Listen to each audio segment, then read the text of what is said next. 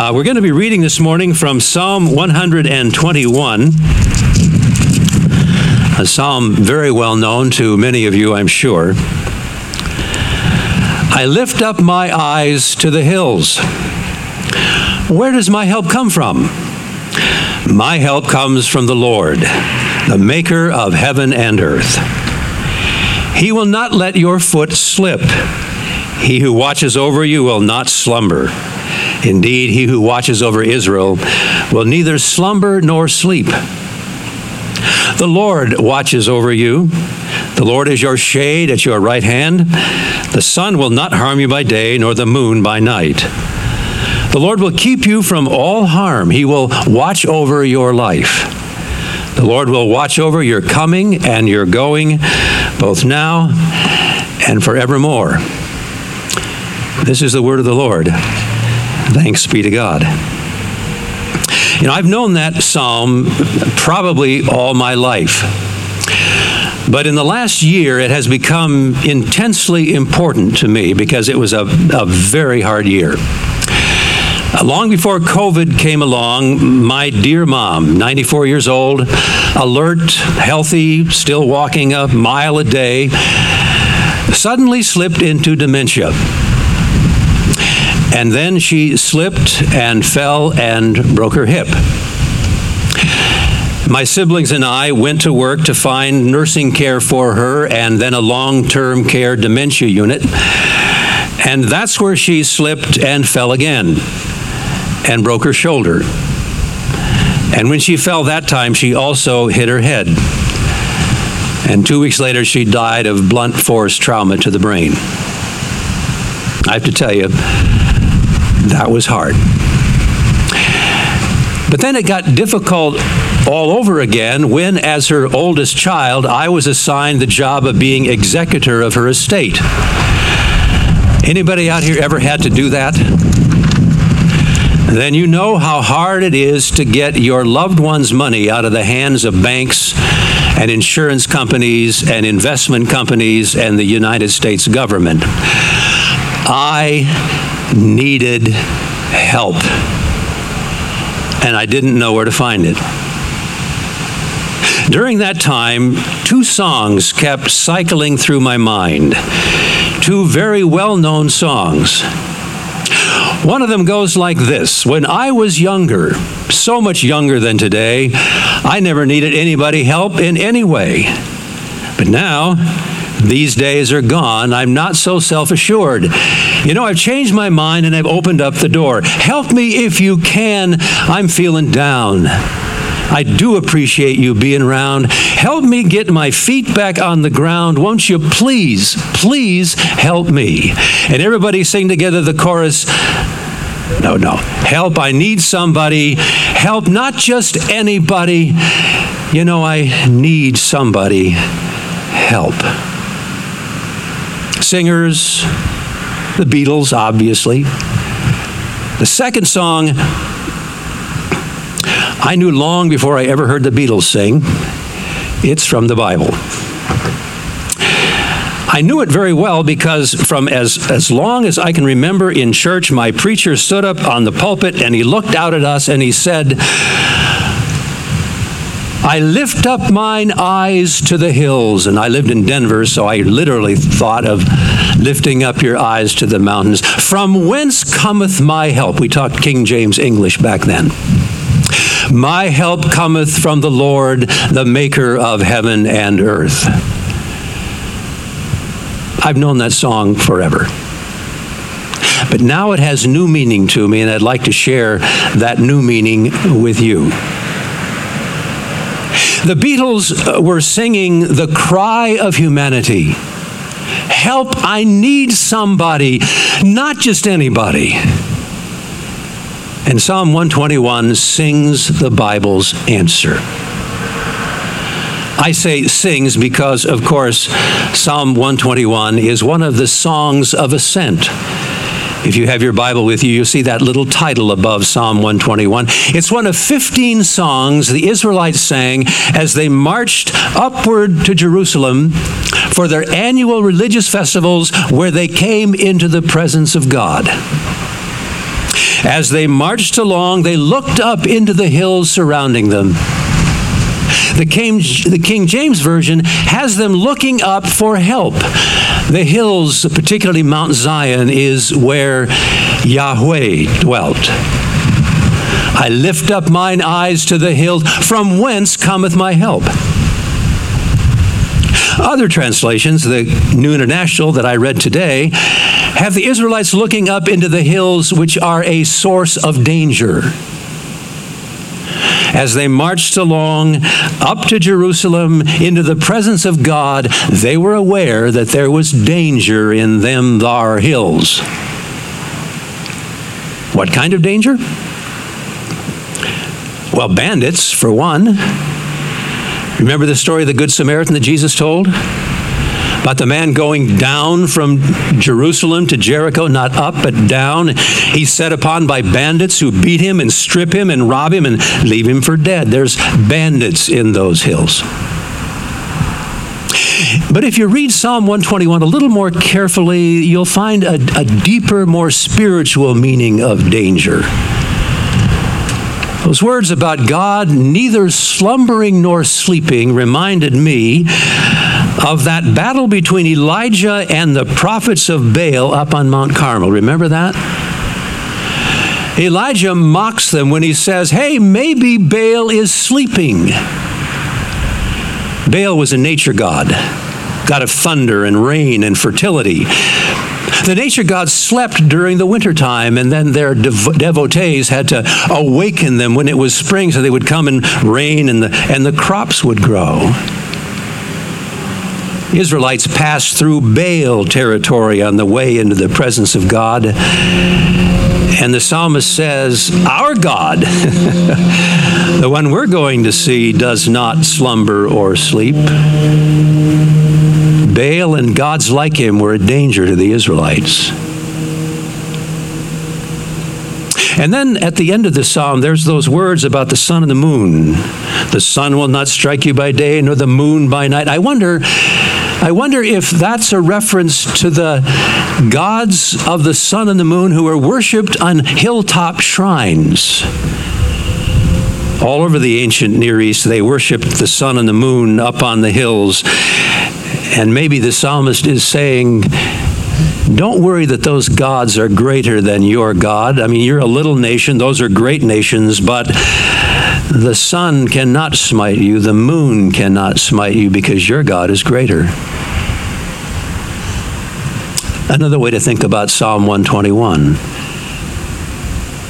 I thought about how that all might apply to us, and obviously we are surrounded by bandits of every kind. I mean, you don't think about that very often until something happens to you. My wife and I were in Louisville, Kentucky a year ago, almost exactly a year ago, visiting my son, watching his daughter play in the state championship field hockey game. Yes, I was a little proud.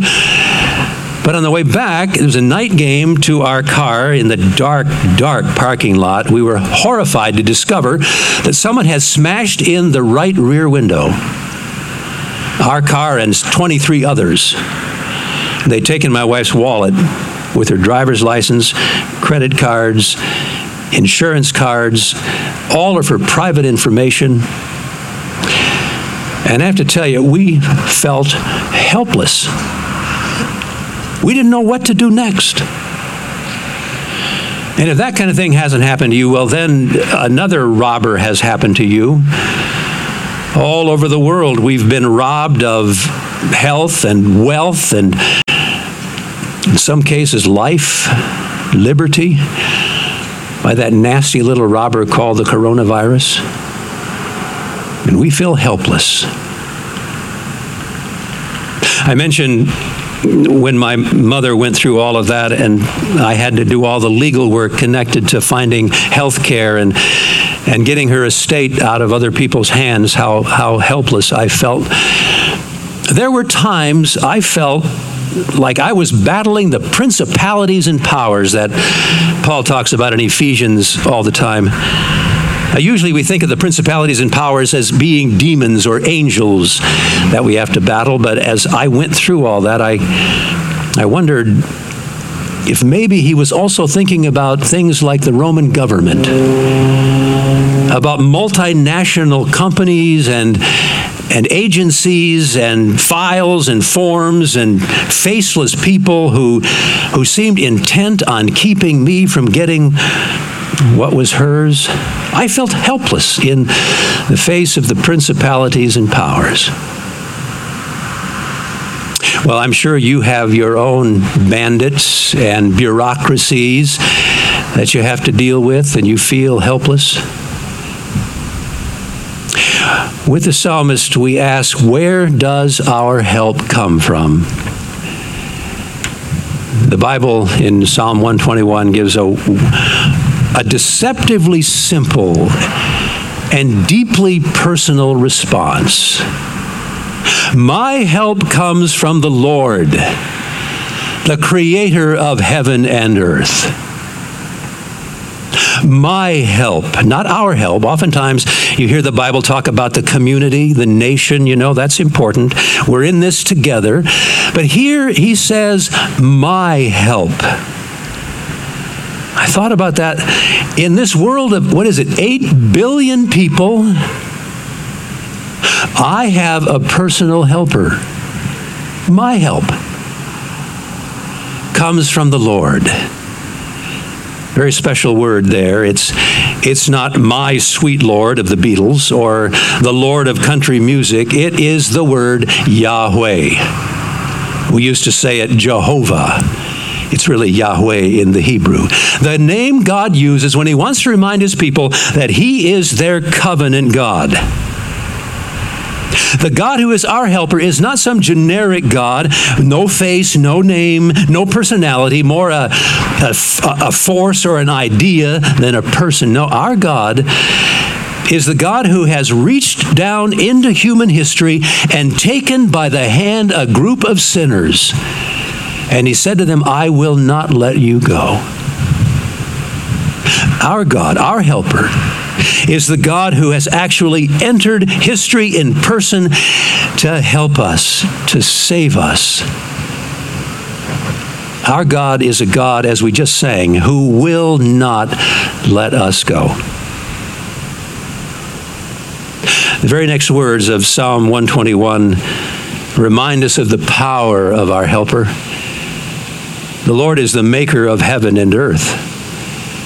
He's not a regional God, only effective over here in America. He's not a nature God of thunder and lightning. He's the God of all nature, of all regions. He is, says the psalmist, the creator of heaven and earth. That's a biblical way of saying the universe.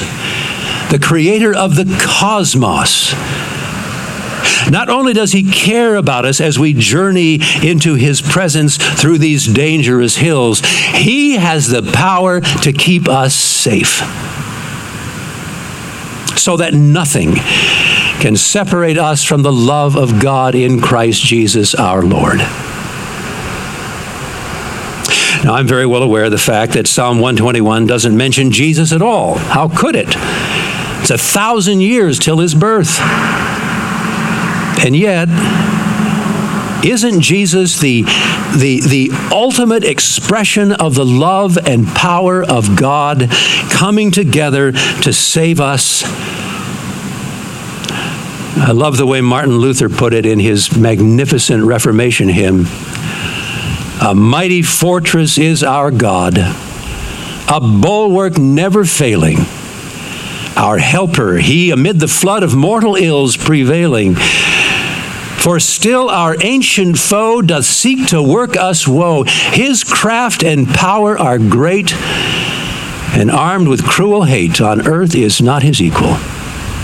Did we in our own strength confide, our striving would be losing.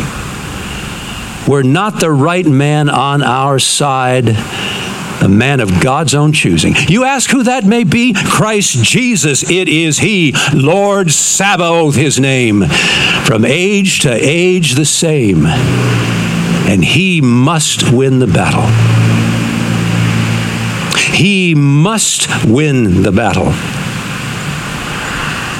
So we know that we will arrive safely at our destination in the presence of God. Psalm 121 says that over and over again. You'll be safe. You'll be safe. But folks, think about that. Is that a little troubling? The Psalm says, He will not let your foot slip.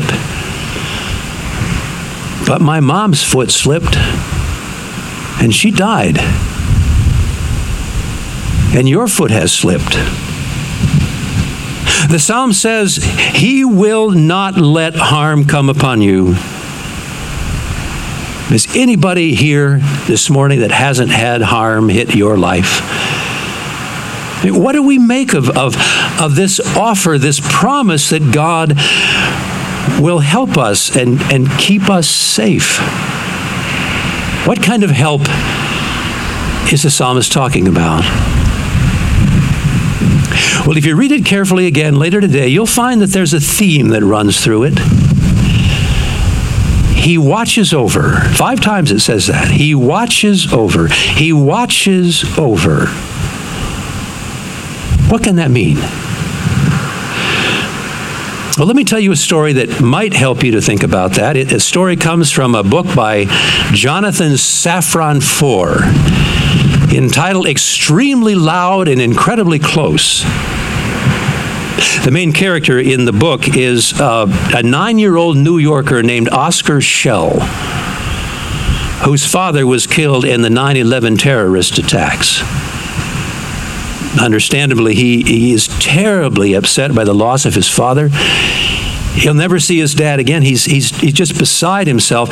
And so when he finds a key in an envelope in a vase on the top shelf of his father's closet, he's overjoyed.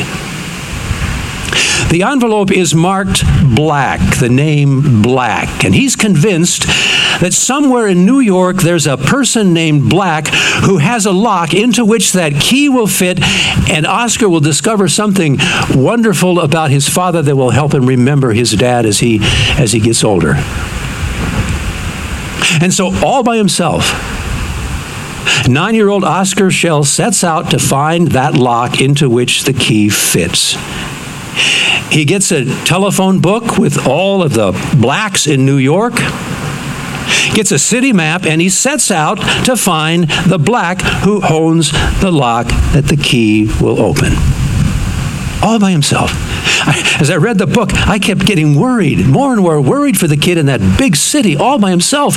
And I wondered, with some irritation, where in the world his mother was when he was doing this.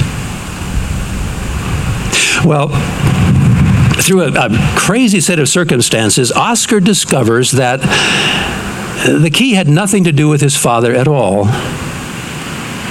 It was just in that vase that his father bought in a rummage sale, took home and put up there and forgot. Oscar was so furious, he tore apart everything that had to do with his search. And that's when he and we, the readers, discover that his mother had been with him all along. She knew what he was doing, and she had a phone book, and she called every Black in the book to tell him what he was doing. Adam Black, Adrian Black, Alana Black, down through the alphabet. She was always a week ahead of him. She would call ahead and say, Oscar's coming. Will you please be nice to him? She gave Oscar the freedom to conduct his search. It's something he needed to do. But she was watching over him all along. She knew that he had to do it, but she didn't let him go alone. She called ahead and made appointments. So they were waiting. Now, I don't know if that helps you. It helped me to think about what it might mean that God is watching over us, going ahead, making appointments. That kind of helps, doesn't it? But that doesn't get to the depth of God's help. To find the depth, you have to go to the heights of those mountains at the beginning of Psalm 121. I lift up my eyes to the hills, from whence cometh my help. I thought about all of the mountains in Israel's history. They're all over the ancient Near East, most of them in Israel in the Promised Land. Places where Yahweh did mighty things to save his people. The first one I could think of was Mount Ararat, where Noah's Ark came to rest. And God began the history of the human race all over again. And then there was Mount Moriah, on which Abraham sacrificed his son almost and received a redoubled covenant blessing. There's Mount Sinai, where God gave his liberated people the law that would keep them free. Mount Nebo, where Moses was given a view of the promised land that he couldn't enter. There's the mount called Carmel, where Elijah and the prophets of Baal fought and Yahweh won. There was that mountain where Jesus gave the sermon that outlined kingdom living. The Mount of Transfiguration, where the glory of God in the body of Jesus burst forth in one bright and shining moment. And of course, there was that hill called Golgotha, where Jesus accomplished our redemption. And the hill from which he ascended after he told his disciples, go into all the world and make sure that those people in Granville hear the gospel. So they're in church on Sunday morning. I think about those hills, and it makes me realize that God watching over us means more than going ahead and setting up appointments. It means that every single step of the way, God is intimately, passionately, painfully with us. Not watching over from a distance, but walking with us in our pain. Let me put it starkly. The God who commanded Abraham to sacrifice his beloved son on Mount Moriah,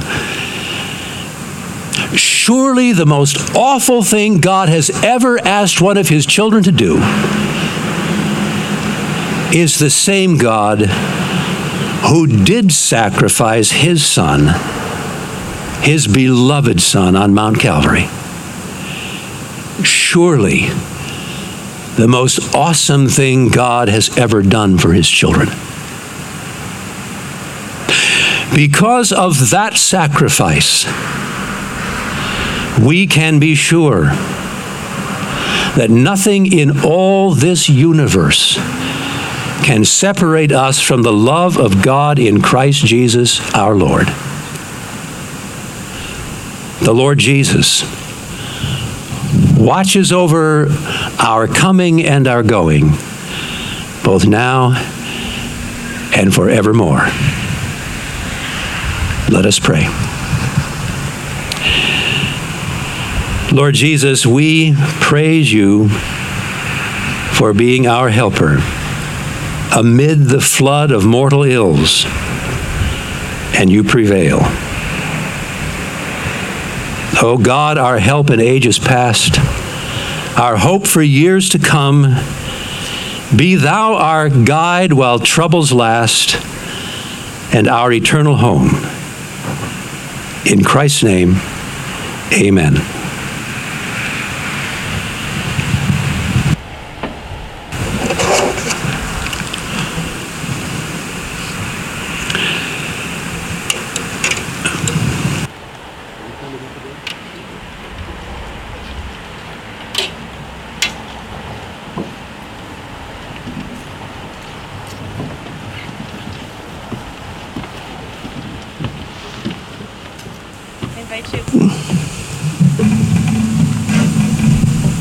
I invite you to stand and sing.